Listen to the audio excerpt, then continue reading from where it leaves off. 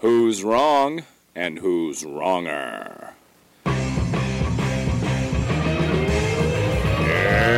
this corner, followed by millions, James the Exploding Unicorn Breakwell. And in that corner, ignored by millions, Steve Dash Rinko Levens.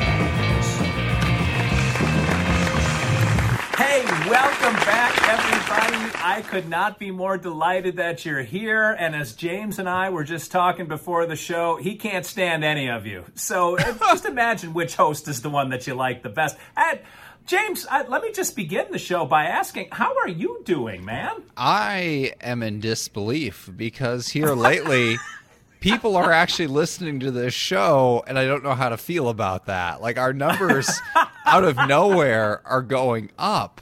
And it's like, okay, on the one hand, finally we're getting, some actual listens. On the other hand, we have been putting out a really low quality product under the assumption that nobody would hear this. And now there's just this huge body of evidence that we should have buried, and now people are going to find out everything that's wrong with us. So we have really let down ourselves and the public, and now our shame is spreading.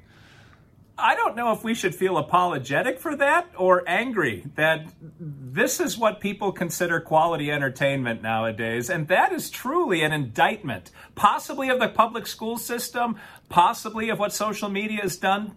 But it is how everything has been dumbed down to the level of wrong and wronger, James. You know what? Maybe it's the opposite issue. So my kids, they watch YouTube rather than scripted TV. We have every streaming service known to man. You can watch Netflix shows with budgets of millions of dollars and the best writers out there and all that, and they just turn up their noses at that. And they go and they watch some garbage YouTuber reacting to videos from other YouTubers. Like, the lower the quality, the more they love it. So maybe we finally gotten so bad that we've gone below the threshold that we're so terrible we're good, and now perhaps young children somewhere are enjoying our podcast ironically. That's the only thing I can think to explain it. Possibly you can describe our show then as campy.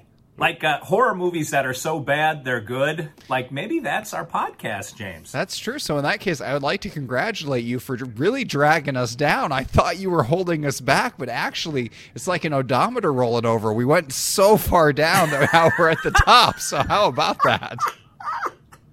I am crazy like a fox. But on that theme, James, I did look up because somebody on Twitter mentioned that we've put out like 76 hours and 49 minutes of content or something. Cow. But that's just for Wrong and Wronger. That's not including 10 minutes. But I looked up what our all-time number of downloads is for just the audio version of Wrong and Wronger. And I'm curious what your guess would be, and I'm taking a risk here because if your guess is way higher, I'm going to disappoint everybody. But I have the number of what our all-time downloads is, rounded to the nearest 1,000. Do you want to venture a guess? Man, see, you're going to make me do math. I'm going to have to estimate. So we've had a few episodes that got kind of big, but we also have a lot of episodes that, like, straight up nobody listened to. Yeah. So Judy P is like, what was that one again? But oh man, you're going to make me think. So if we had 1,000 listens per episode, that'd be 76,000. And I think most episodes were probably well under that. But then there were some that were over it. So I'm going to, you know what? We're going to say 100,000. That's going to be my guess. Well, first of all, you made one error in your judgment there. You said 76 episodes. We've actually had like 254 episodes or something like that. You said 76 hours. That's okay. Yeah. That's right. You know what? I'm going to keep my guess the same. let's just roll with it. Well, I'm trying to spoon feed you the correct answer because it's interesting how this shook out. We really do average about 1,000 listens per episode because we are right now sitting at 255,000 downloads for our show. Really? You know, there are some podcasts. I know, like the Lore podcast, that guy, he went viral with his first 4. And like in like his first like 6 weeks of putting out a podcast, he had like 1 million listens. And here we are. We've been doing this for like 4 years now, something like that. We made it 250,000. I mean, that is more than 1 or 2. I mean, we got to give ourselves props for that. But it is certainly not up there with the big boys. We are well below the threshold where podcasts make money, and that's okay, because neither you nor I does this for financial gain or for any other reason that we can figure out. We just come on here because we come on here. It is what we do for reasons that no one can explain. It's like an old religious ritual. We've been doing it for so long, it's just built in. You assume that's the way things are supposed to be. Yeah, but what if somebody says the emperor is naked? Like, what if somebody really challenges us and says, why are you guys wasting your time with this? If Judy P is the only listener, sure, she does listen 1,000 times per week, but what really is the end game? You know what?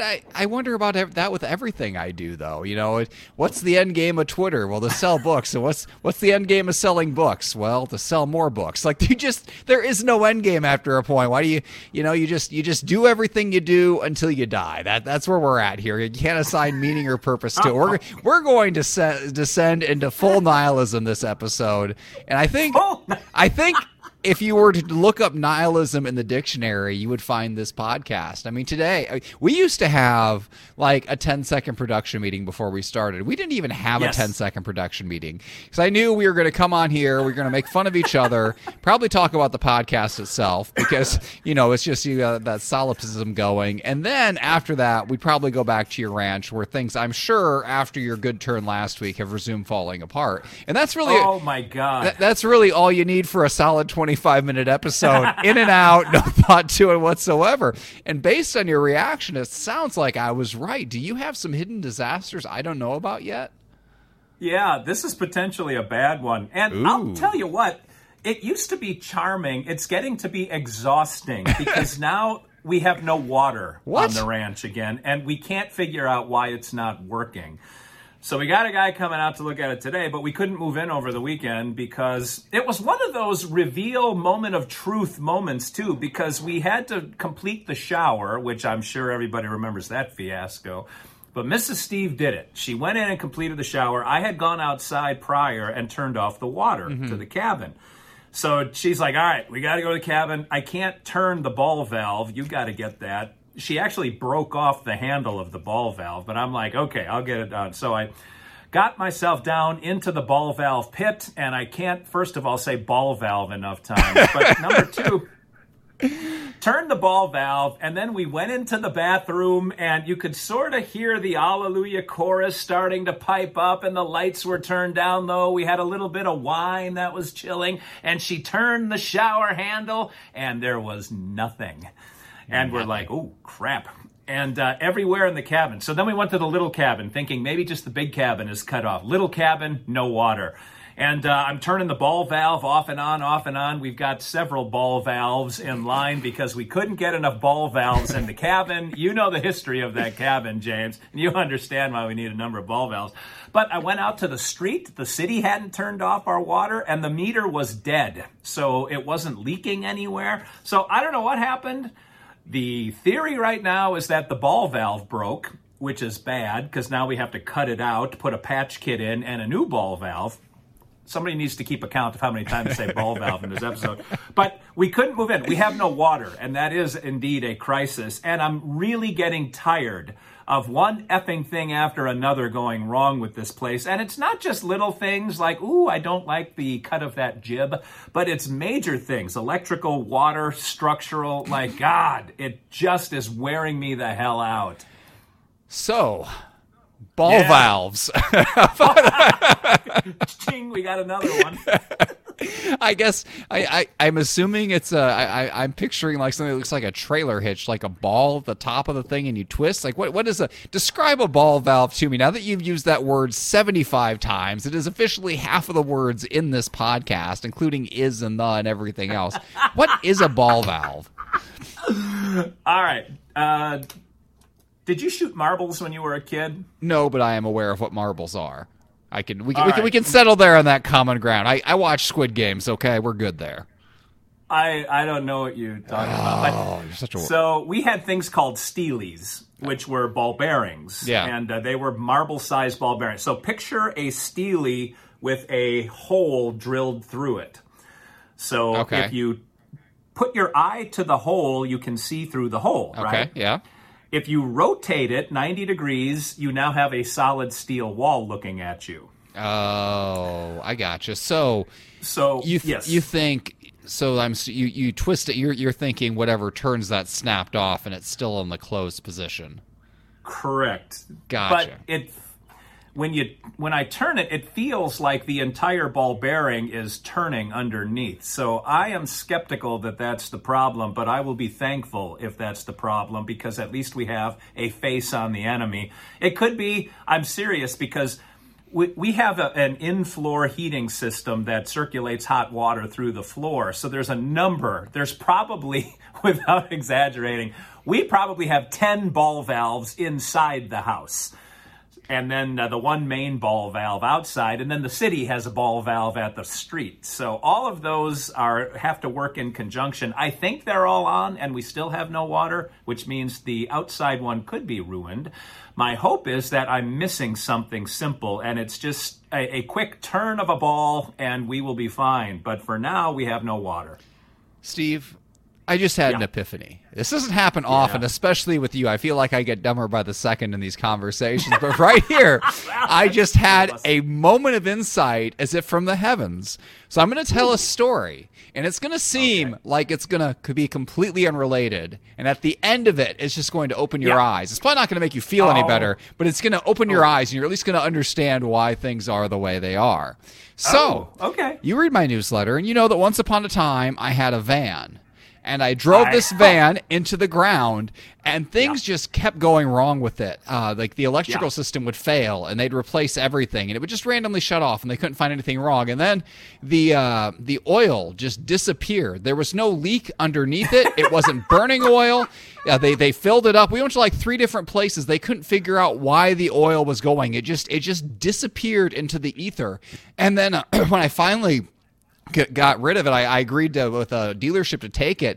The electrical system failed one last time. I had to get it towed with 2 days left of my ownership of the van. So anyway, over the course of the newsletter and all these things, my theory was that since there was no mechanical explanation for anything, the idea was that it was haunted. There was a demon in this van tormenting me. And then I got rid of the van, and I wondered to myself, where will this demon go? Well, Steve, I found it. It's at your house. It's in your water line. Your water simply disappeared, like my oil. You, sir, have been cursed by my very own personal van demon, and I hope you enjoy it. It will not go away until you sell that property to somebody else, and then it will have to once again jump ownership. So I am sorry that you are haunted, but also delighted, because now that I know that it's down there, I don't have to worry about it up here. Well, 2 things. One, you did mention you will be visiting at some point, so I will gladly hand the football back to you. But number 2, you have reminded me that my truck has been in the shop since the last time we recorded Wrong and Wronger, because I tried to fix the brakes, only to make it even worse. Because when I jacked up the truck is extremely heavy. It's an enormous truck. And they don't really tell you where to jack it up. And so where I jacked it up was not quite strong enough to support the weight of the vehicle. And so it collapsed a little bit. And the force going upward crushed something in the engine of the truck. And all of this fluid came leaking down. Now, it was red fluid, which I assume is power steering. But the interesting thing is, so I took it to the mechanic, who initially told me 2 things. One, the brake pads I bought for the front brakes were not the correct pads for this truck, which was fine because I couldn't get the calipers off anyway. That means nothing to you, but someone might know what I'm talking about. And number 2, the front brakes were fine. That it was the back brakes that were screwed, and they had to replace everything. So the expense keeps going cha-ching, cha-ching, cha-ching, but the bottom line, and the funny thing that has a lot to do with your poltergeist, is they couldn't find anywhere that was leaking. They assumed that it was the hydraulics in my jack that blew out until I sent them a picture of red fluid on the face of the jack. So it couldn't have come from inside the jack and landed on top of it. Anyway, they can't figure out what was leaking, and I'm sure it's something that will come back and haunt me when I'm on the interstate going through Indianapolis, and my truck will die exactly where your van died. It won't, because you're going to be stuck in that traffic jam outside your house. Like, you will never get out of your area. The road there shuts down for like 6 hours a day. Man, every time I talk to you, I just have more questions than answers. But I'm just going to start with the obvious one. Just why? Why? Why were you working on your own truck? You were a psychologist, a man of the mind. Everything you touch goes wrong. Your wife's the one who does all the home maintenance projects. Why did you decide to jack up a truck that weighs as much as like 6 elephants? And I guess you're lucky that failed when it did. You didn't know where to support it. Maybe it can't be supported. Maybe it's too heavy, but you were just going to crawl under this massive... Yeah. Did Mrs. Steve tell you to do this? Did she say, go crawl under there and and just take care of this yourself? Maybe that was her whole plan all along. Sell your old house, move out to the country, get rid of you, collect the life insurance, and just live a life of ease in the country. Yeah, well, I'm not ruling that out as a possibility. I will say that I have done a lot of brake jobs for people in my life. I'm pretty good at brakes, so this seemed like a slam dunk to me.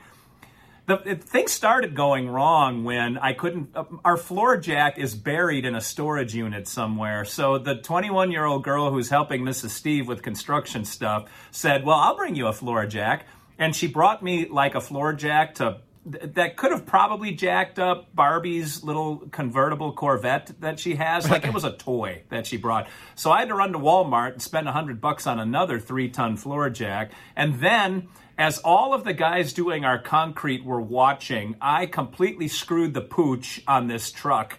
And there's a lot of amusement on their end. That one thing after another kept going wrong with my 5-minute brake repair job. There is so much more involved in this. Suffice it to say, I brought my truck in a week ago today. They told me they'd get back to me by Thursday to let me know what it was going to cost. Today's Monday. I still haven't heard from them. So I don't know if they've sold the truck or if they burned it down or if somehow it got worse damaged and they're trying to figure out how to fix it. At this point, Mrs. Steve hates that truck because one thing after another has been going wrong with it, and I guess I can't fix it. And I'm getting to the point where I hate it too, except we need it because we need a truck to start moving things. So I'm dead in the water, See what I did there? In more ways than one. Haven't you had this truck for like a month and a half tops? I can't remember if we bought it in August or September, but you're damn close. Man, so you don't have water, you don't have a moving vehicle.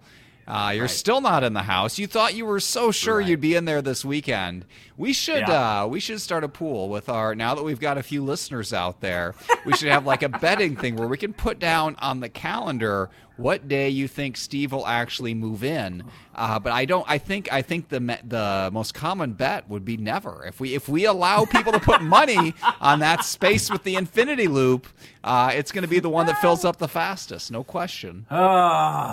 We sold our house on August 12th, which means we've been living in a 2-car garage since August 12th. And it seems like every week we think next week is the week that we're going to finally move stuff in or start moving stuff in, or now we can move stuff in, and we've not moved anything in. Have you considered just making the garage your permanent home? At this point, it seems to be your destiny. I mean, all of the forces in the universe are pushing you away from this property and into the garage. Maybe there's a time to just say, hey, we are where we belong. You know, I could live in a 2-car garage and be perfectly content for the rest of my life. Mrs. Steve is growing angrier and angrier about living in the garage. In fact, the landlord, the owner of the house, texted her and said, so I've been telling people that we'll have the space available if someone wants to rent it for like an office or something. And like around the first of the year, do you think you'll be out by then? And that sent Mrs. Steve into an anger spiral. And because she said, what do you think? And I said, yeah, we can go another month. Anyway, I think we're going to be there probably till the first of the year, but I have no idea, and I have high hopes because, she called in the cavalry because apparently I'm not good enough to do all of the home construction. So her dad is coming on Thursday and will stay until whatever needs to be done gets done. He built his cabin, every nail from the foundation up to the roof, and he put solar in it, and he's got water pumps and a well. He's completely off the grid, and he's got like a 1,300-foot cabin that he built by himself. So he knows construction, and she has more confidence in him than in me at this point. Why did you wait until month 75 to bring in the cavalry? What have you been doing since then? Did you actually not want to move in? Were you psychologically trying to sabotage this as a subconscious thing? All those years of abuse I've suffered at the hands of Mrs. Steve, I am now exacting my revenge. No, her father just came back from Colorado, so he summers out there, and then he has a place in Mississippi because he can't get to his place in the winter. It snows like yards of snow, and the road closes down, so he has to move to a house in Mississippi in the wintertime, and then in the spring he moves back out to Colorado. It doesn't seem like the right solution. I mean, surely they don't just abandon the state in the winter. Is he like on top of a mountain or something? Yes. Well, literally on top of a mountain. So you hanging off the side, yeah. And your camp there is just a tall hill. So to him, this is like a big, this is like the little leagues for him. He can handle a tall hill. He can now. Does he know his way around a ball valve though? I can't speak for him, James Breakwell. But after all of the work that I was doing yesterday, I can handle a ball valve with velvety hands. That's what I can say. Do you think maybe so you said there's like a line of ball valves, right? Like 8 or 9. Do you think maybe it's not the one you think that's broken? It's like a later ball valve that's lulled you into a false sense of security, and that's the one that's twisted out of place? It's possible, save for two things. One, I didn't touch any ball valve except the one outside, so I don't know how one could magically become screwed up. But number two, the trick with ball valves is if the handle is facing parallel with the pipe, the ball valve is open. So you can tell just by looking at it if the valve is open or closed. If it's perpendicular to the pipe, that means the ball is closed. But you had running water in both cabins until you closed this valve, correct? Literally, yes. And then after that, you had no running water anywhere. Like nothing is moving. Yeah. Yeah, so it would seem that you broke the water. I mean, that's the obvious solution. That you broke the water. Nothing more technical is needed. I had something a little bit similar happen with my hose outlet outside. I've got it hooked up for water, and I use it to fill up the pig trough and to water my landscaping and all of that. And at one point, the water just cut off, and I hadn't changed anything. All I had done is like what you did. I twisted it on and off, and there's actually inside of a spigot for like a hose, there's some sort of like screen or filter in there that has to be there per environmental regulations or something, and it had come loose and gotten wedged in there somehow and just cut off the flow of water. And the plumber came out, and he just pulled that piece out, and he's like, for $100, I can put a new one in, or we can just leave it. And so you know exactly which solution I chose, and that water runs amazingly now.